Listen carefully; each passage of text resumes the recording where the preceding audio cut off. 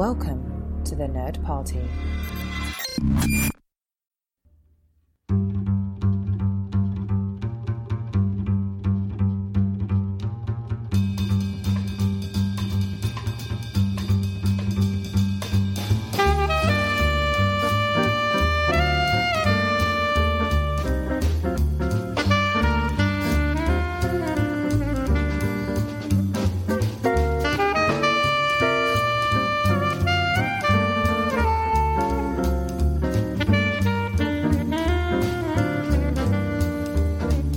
Welcome to Time and Space, a Doctor Who podcast. I'm Jessica Nunn. And I'm our husband and co-host, Philip Gilfus. You are my award-winning husband. I mean, I didn't win an award for being your husband.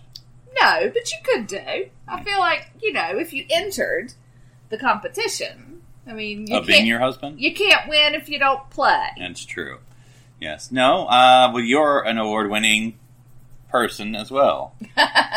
You didn't win an award for being my wife. I did not, but I would have done because I'm excellent at it. Yes. No, recently, we won. We entered a short film contest, a 48-hour film contest, where you have to write, create, edit, and submit a film in a 48-hour time window. So husband basically got all the information he needed to write his play at 7 p.m. on a Friday, and wrote until 5 a.m. Yeah.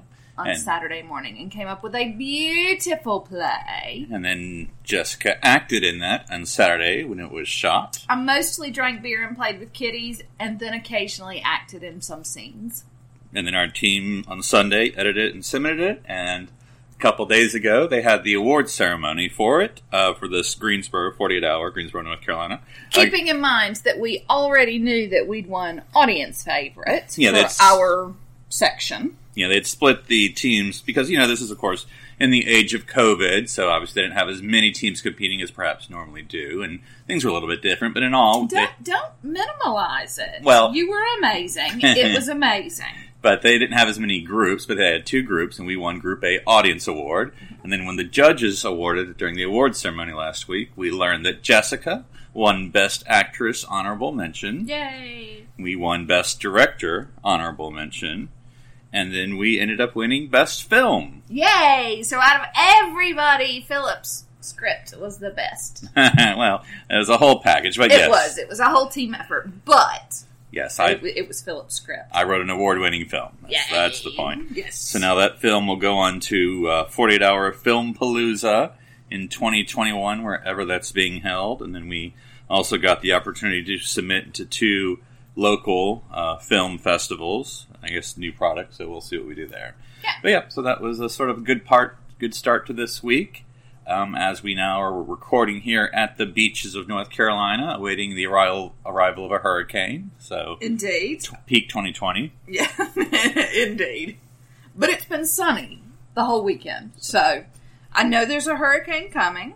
All the weather things say there's a hurricane coming, but the weather also said it was going to be stormy all weekend, and it has not been. I don't believe the science. And to be no fair, and to be honest, I've been a little disappointed because I had settled myself into the mindset of just sitting out on the screened-in front porch and watching storms roll in, and I've not had that opportunity. To celebrate your birthday. To celebrate my birthday. Happy birthday. Thank you. It's tomorrow. It's not today. Right. But by the time you listen to it, it will have already been passed. You'll officially be old by the time you listen to it. I will officially be old, yes. I am well into my 40s, and my boy toy husband is still... clutching desperately onto 39 That's for right. Another few months. So, there you go. Well, speaking of getting older, we're going to be talking about children. That's a terrible segue. That's awful. But what do children have to do with Doctor Who? Well, everything. That's true. Children have everything to do with Doctor Who. Doctor Who was created initially as a children-leaning show, shall we say. I mean, it wasn't a children's show. It's not Blue Peter or Sesame Street, but it was designed, at least, with children in mind. certainly for the openings. Possibly not in the new Who, but by then 50 years had passed, or not quite 50, but anyway. And people were like, it seems like grown-ups enjoy this too, so. Mm-hmm. So we're going to be talking about the children's books of Doctor Who. Yes. And I'm sure there's many, but we're going to just be focusing on 2 in particular. But if you know of things that we definitely need to check out, please do. We have a niece and a nephew on your side and a niece and a nephew on my side who definitely need to be educated. So if you've got some good ones that we're not talking about, let us know. We definitely need to nerd them up. We totally need to nerd. I mean, to be fair, the ones on my side don't need nerding up quite so badly because they're proper nerds already, but not Doctor Who nerds, and we need to fix that. That's right. Well, first we're going to focus on the Dr. Men books that were released from 2017 to 2018. Folks may be more familiar with the original Mr. Men and Little Miss book series from Roger Hargreaves, who has since passed on. Now, were you familiar with these growing up? I'm not sure, if I'm honest. And I didn't look up when the peak of this was. I mean, I remember them growing up, but I don't know if I was like in the era when it was or if it was later, because I specifically remember that Arby's, which is a restaurant chain here in America, had toys, like little Mr. Men and Little Miss toys that they would give away, I guess, with their children's meal. So okay. I had a few in my possession at the time, and I remember owning a couple of the books in my, in my children's library, such as it was, I suppose. And I don't remember as much from my childhood. I feel like I was more aware of them in England. I mean, other than he passed on, then that his son, Adam, sort of continued the tradition, and that Adam Hargreaves is the one who did the books we're talking about. So, but yeah, I feel like most of my knowledge comes from England and being a teacher there, even though I was a secondary teacher, so of course my kids didn't read them, but they were part of the culture, and so. And I feel like the first time we saw these was in London. Yeah. Is that correct? The first time we realized these existed.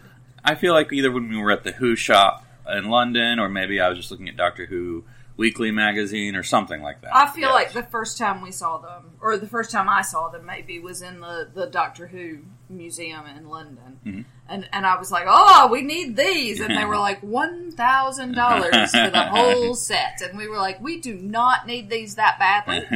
And then you can't decide which one you want. And so you walk away. And then you came up with the idea of getting one per month last year. Right. 2019. The good old days. And so we got, 1 through 12 once a month. And we've talked about them on here, so. But we're sort of going to talk about them collectively. We're going to talk about them again. Suck it up. It's just like all entertainment of 2020 to 2021. This it's going to be rerun. Yeah. Sorry. There's no new productions anymore. Because we can't be in the same room together, which has nothing to do with coronavirus. It's just because we're bloody sick of each other at this point. But of course, they released Doctor First through Doctor 13 with the only addition of Doctor 10th Christmas Surprise hardcover. At least that's how I bought it. Which I think is wildly appropriate with Dr. 10th being the Christmas special. Even though there's another Dr. 10th, but, that was his thing, wasn't it? All the Christmas specials. All the Christmas specials. Now, there is no Dr. War yet. So. No, it's a tough... how do you turn that into a children's story? Well, there's a Dr. 8. Well, I see what you're saying. But, I don't know. But Dr. War. Yeah, I get what you're saying. Him. And he didn't want to be called Doctor. So... Okay. Well, he just keeps yelling, "Don't call me Doctor," at people. Maybe that's what it is. We give him the title Dr. War on the front of it, and he complains about it throughout the entirety of the book. I think that sums it up. Now, we can get into the story, but first, with children's books, a big part is always the illustrations. And so, what do you think of how the doctors have been illustrated in this series? I mean, first of all, I think they're properly the Mr. Men book illustrations, which I think is great. And, they're... each of them has something particularly defining, I think, about, except maybe Dr. 13. I'm not sure she's got it, you got the boots, but, and the earrings. Okay, yes. And that she's the only woman. Yeah, but with the hair like that, you can't necessarily tell. But, there's something, Dr. Second has his recorder, and Dr. Fifth has his cricket ball, and so I think that there are things that are quite nicely. Dr. Eighth has a stopwatch. I don't know what that's about. I think it's from the movie poster, but Oh, right, okay. So yeah, and Dr. Tenth looks just like David Tennant. To be quite honest, there's something about it that is distinctly David Tennant. So yeah, I think. And it's just so quintessential that it harkens back in a beautiful way that I really like. It would be, and I remember reading an article, but with Adam, or I don't know if he does the whole package, but how you choose like what color and then what shape. I mean, most of them, are embrace a circle, but not all of them, or an oval. Yeah. You have the triangle for Dr. 10. And then more of a rectangle for 12th. Everyone else is more or less round. Or oval, as you say. So. Yeah. Noses, Dr. First and Dr. Fourth both have distinct noses. Yeah, and even Dr. Eighth to a little bit. Without being the triangle that Dr. 10th is. Mm-hmm. And then is there, I know, we sort of flip through them all. Are there any particular companions you were interested in seeing? No, I can remember though going through them the first time and being like, I haven't seen these companions and I don't know who that is. And so I flipped through them again this time because I remembered that, and now I'm like, oh yeah, Perry. Oh yeah, Susan. Oh yeah. So yeah, I knowing more help. I guess. Yeah, and of course the one I forgot is the one we're really steeped in right now is Dr. Third. Because with that one, I think that had almost all of them. Like it had they're driving Bessie. Yeah, and I think it had Sarah both. Jane and... Right, that's what I was saying, all three of them too. Yeah, and so I think that was one that I remember going, who were these people? And then... Now I know who they all are. So yeah, Joe Grant, and Liz Shaw. Her name, and Liz Shaw. Yeah, Liz Shaw's the one who always playing. Which we think you'd remember because her relative shows up in the 13th Doctor, Tim Shaw. Look at you making jokes, right? I totally just made a Doctor Who joke. I've come so far, Padawan. Look, I made a Star Wars joke as well. I don't know what it means. We don't do that. No idea what it means, but there you go. But I do like they're all, of course, quirky, and I don't know necessarily who the audience is for these. I mean, we're doing this under the rubric of children's books because that's sort of the presentation that the Mr. Men, Little Miss. Little Miss kind of isn't. Not comfortable with that term. But anyway, yeah. Because, I like how this is also the Dr. Men books. Now, of course, when this was originally written, we didn't know that 13th was going to be a woman. But still, Yeah. So. Yeah, Mr. Men and Little Miss. It has issues.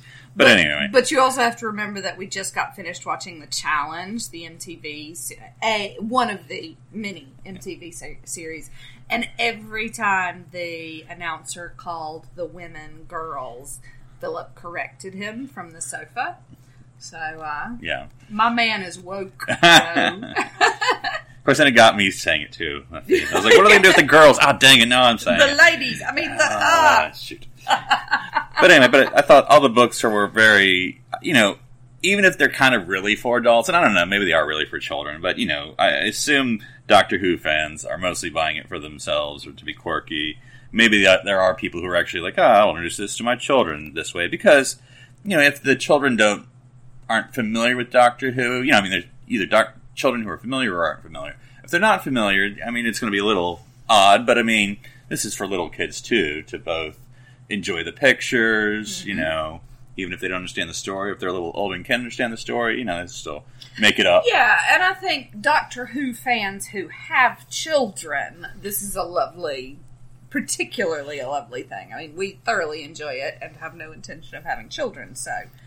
Are Our cat doesn't even like it. Our cat does not so much. Yeah. Although, I would like the audience to note that we have taken a step forward by Philip referring to the cat as ours instead of mine. Well, for tax purposes only. For tax purposes. You love him. You guys hang out when I'm asleep. And you bond. Don't tell me that you don't. It's like the challenge. We're both healthy competitors. He is the Johnny Bananas to my Devin. Oh, God. I'd be really interested to know how many of our audience members get that joke. Because you have to wonder the crossover between Doctor Who and MTV's The Challenge. What's that Venn diagram look like? Hey, they had UK people on. I don't know if that was the first time or not, but yeah, no. I mean, there are UK competitors and there are boatloads of American competitors, and hopefully we have people who listen to us from both sides of the ocean, because there are good people on both sides of the ocean. But how much of a crossover there is. I mean, like, Venn diagram. Doctor Who and The Floor is Lava. Right. I can potentially see a bigger Venn diagram, but Doctor Who and MTV's The Challenge, yes. I'm not sure about.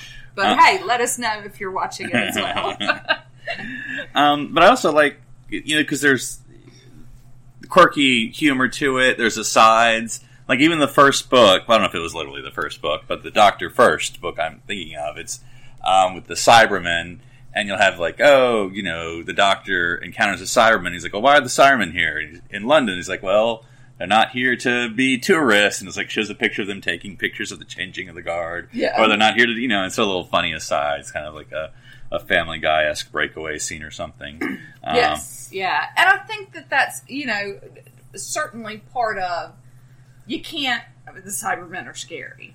So it's nice to have it couched this way. Same thing, the Weeping Angels, I think, are in the one with River Song, right? Mm-hmm. And so all of these scary scary aliens are not presented that way, but you also have to include them because it's Doctor Who. So yeah, and I do like the choices of monsters. Some make sense, and some, are just whatever. I mean, because some doctors are more connected with some aliens more than others. Like, for instance, the first Doctor and the Cybermen, we're not going to be like that nerdy about it, but technically he didn't really meet them until he regenerated. So, but there's a lot of fun hippie stuff in there as well. So there's that. Second Doctor has the Yeti. Fourth Doctor is just sort of the Daleks. Fifth Doctor is the monster. Or the Master. I won't go through all of them, but like, for instance, like the Eighth Doctor has the Silurians. Maybe there's a big finish we haven't gotten to yet involving the Eighth Doctor and the Silurians. But and then Doctor 12 has Missy. Yeah. Which I think is nice. He doesn't. I'm sad about not having Bill, but it's nice to have Missy. And we thoroughly enjoyed trying out her Scottish accent. So, and there's actually a great YouTube video, which I'll include in the notes, of her reading this book out loud on YouTube. Oh, really? Oh, that's amazing. Mm-hmm. I didn't know that. Yeah. He doesn't tell me anything, y'all. We watched it and she's forgotten about it, but that's fine. I was going to let it go over. That is not a thing that happened. I would remember that. Because I love Missy and Michelle Gomez. Yeah, but I like it. Like I said, it's one of those things, even from the pictures alone. Because I can remember the images of Mr. Min and Little Miss, like Mr. Happy or Mr. Tickle and Little Miss Sunshine or something. Mr. Tickle may not be still appropriate. Just for the record. But I could see the wavy long arms or whatever. But I don't remember the stories at all, of course. But I just remember the imagery is obviously very big. But yeah, it's definitely a treat for kids and adults. Yes, check it out. Go buy them. They're $1,000 if you buy the whole set. Thereabouts. No, not that may be an estimate. That's right. UK conversion. And toilet paper money. Coronavirus jokes. Yeah. Well, the next book we wanted to feature, I feel like this is like Reading Rainbow here. The next book we wanted to feature was Doctor Who and the Runaway TARDIS. Yes.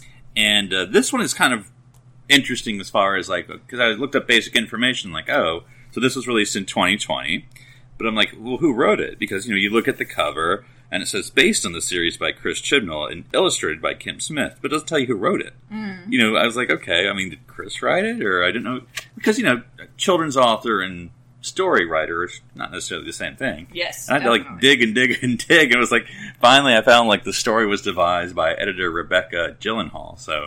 But even devised doesn't give you a whole lot of information. Maybe it was like by committee or something, yeah. and nobody just wants to own up to it. Oh, that sounds terrible. But I don't know. Like, well, first, I mean, let's go in. Well, you want to describe this book? It's sort of a, you know, the Little Men or the Dr. Men's, the little small books. That was sort of its thing. This is more of a proper, large, you know, pop classics, hardback, children-sized book. You know, cork books. But anyway, yeah. Yeah, I liked this one. This was sweet. Yeah, so this features a little girl named Lizzie. Who's moved away. Her family has moved to a new town, and so she doesn't have any friends. So she runs away. With her peanut butter sandwiches. And then she encounters the TARDIS, the 13th Doctor's TARDIS. Yep. And then she drops her peanut butter sandwich into the TARDIS console, obviously. And the Doctor discovers her when she tries to turn on the TARDIS, and the TARDIS starts going wonky, and so the Doctor has to figure a way to repair the TARDIS, and so they inevitably end up in outer space. Yeah, and they're going through time to different places, and so you have some nice illustrations of dinosaurs, of ancient Egypt. Under the Water is a very particularly good illustration there, and then eventually go into an alien planet to help them repair the TARDIS. And, you know, don't spoil anything, but, you know, eventually Lizzie makes friends with the little aliens, and kind of goes from there about how to fix the TARDIS. And it's brilliant. Yeah, and it's because it focuses basically on the Doctor and Lizzie. You sort of get, at the end, when they get back home, you do get to see our companions of the 13th Doctor sort of in cameo, I guess, arriving back on the TARDIS as Lizzie is leaving it. But yeah, it just sort of focuses, I mean, it's sort of a very good children's books. You know, it's the child is the main character.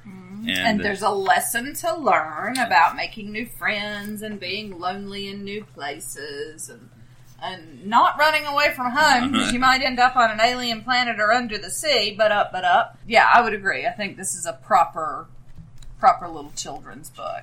And it is, and you know, and to at least note these things, you know, Lizzie is a child of color, and then of course the Doctor is a woman, and so you sort of have this sort of the two women in the story here. I think you can actually use the word girl for Lizzie. I'm okay with that.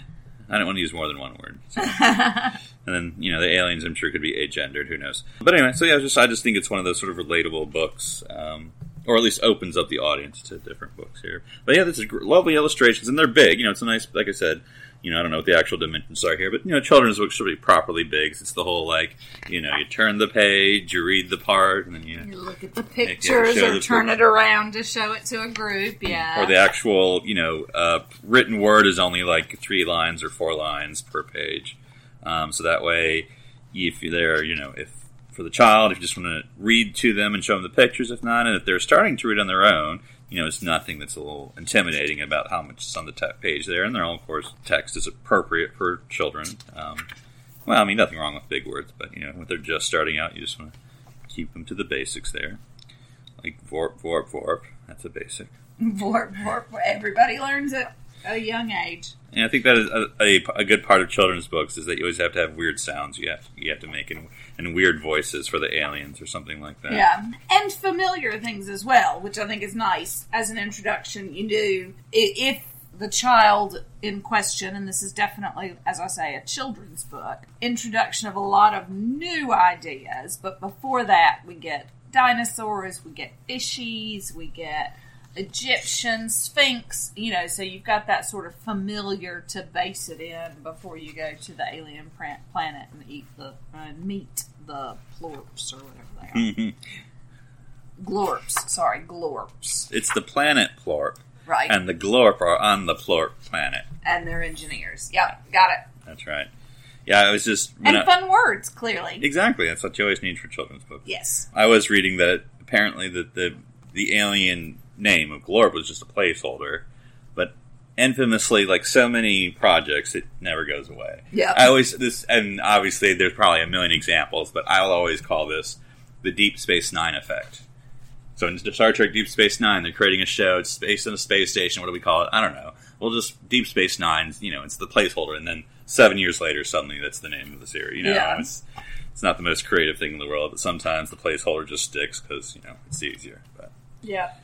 And the aliens are not in any way intimidating. They have those big old eyes, small, and little tiny things, and very relatable to children. Yes, they're sort of tribble or adipose. Well, I don't know if you're doing the plural or something. Yes, that's what I was doing. Sort of adipose size. So I picture him going. I just like how they embrace the sort of.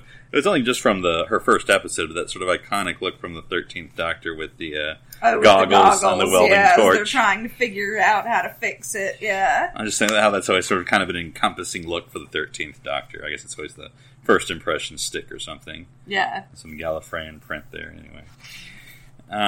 So, it's lovely. Yeah. So, it's a definitely good recommend. I don't know however much children's books cost, but it wasn't. I mean, I think for a hardback book, $20 is sort of par for the course. Yeah, just as good. Yeah. So it's a good story, good illustrations. What more could you want from a children's book? And it's Doctor Who, and that's good too. Yes. So do you think that there should be other children's books? Perpetually. Who do you think? What's a Doctor that you think would be a good children's book? Oh God! The 11th Doctor would be amazing as a children's book. 7th Doctor would be good. 2nd Doctor would probably be good.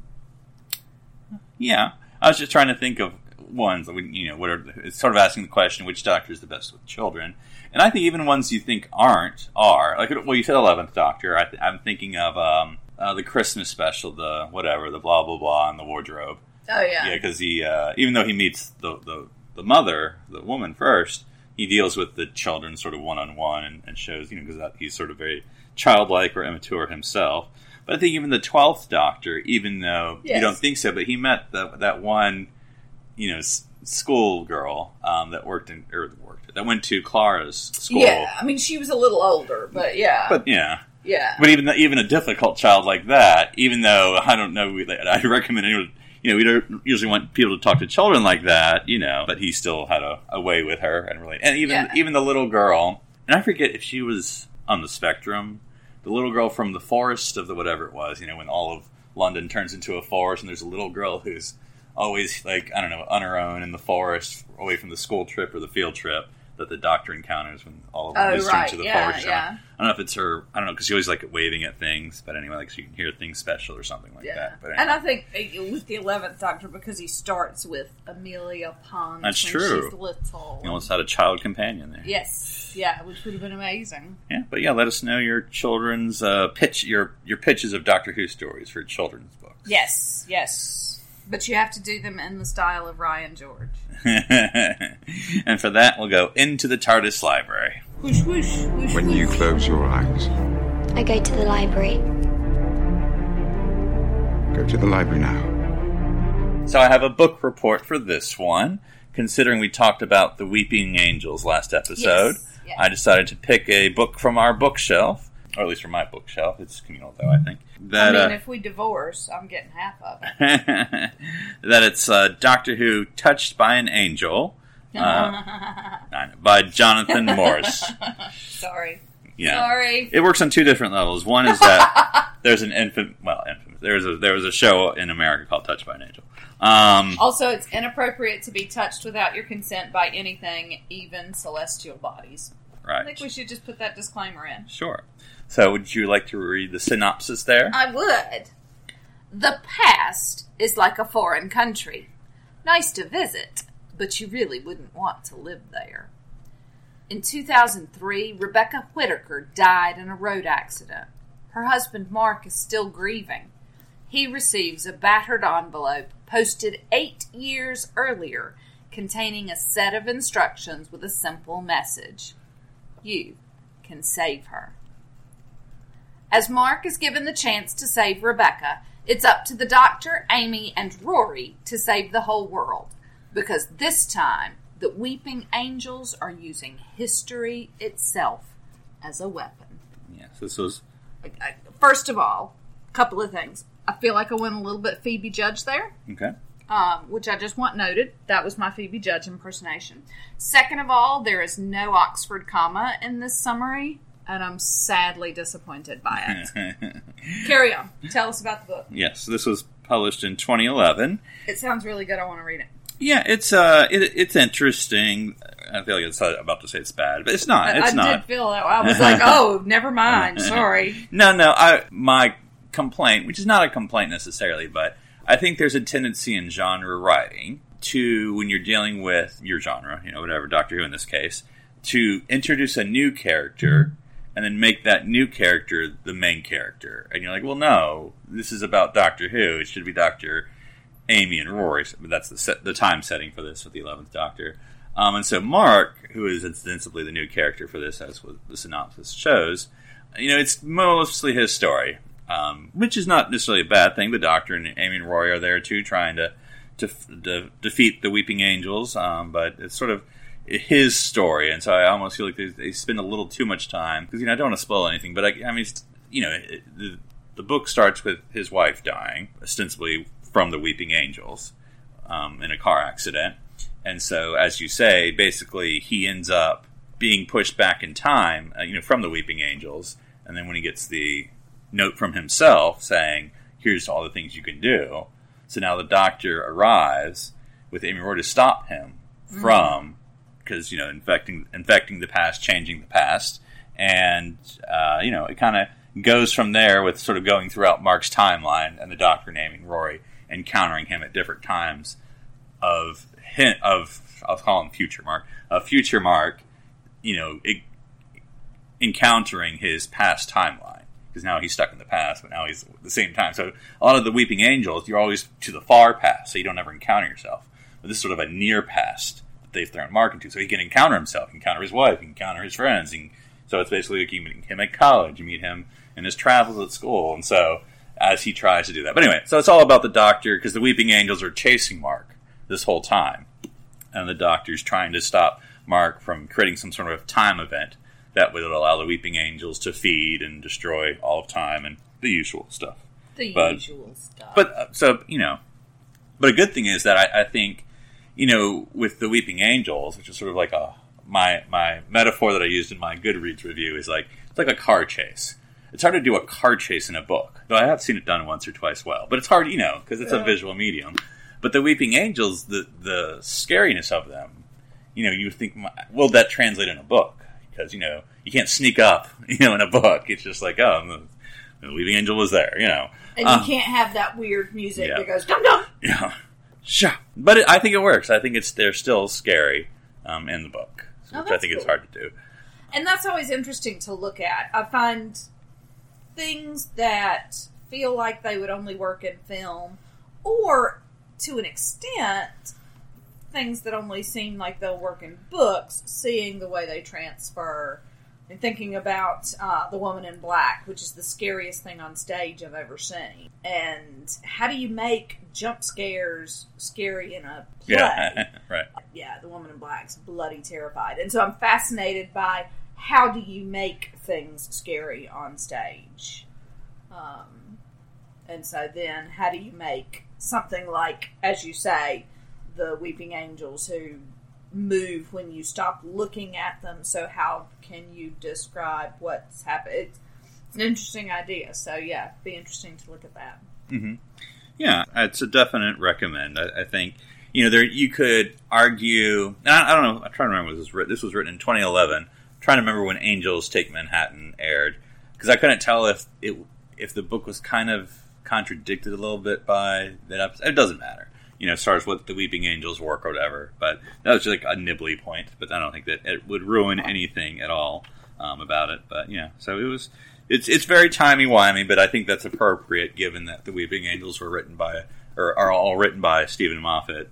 And the Weeping Angels are pretty timey-wimey. That's where the phrase came from. Mm-hmm. So yeah, there's a little Back to the Future-y too as well. With That's different. That's different. I don't know if I approve. But anyway, so it's Touched by an Angel by Jonathan Morse. So from the BBC Books Doctor Who series. Cool. Check it out. Yeah. All right. Well, happy birthday, Jessica. Thank you, baby. And until next week, enjoy the Doctor's many adventures throughout time and space.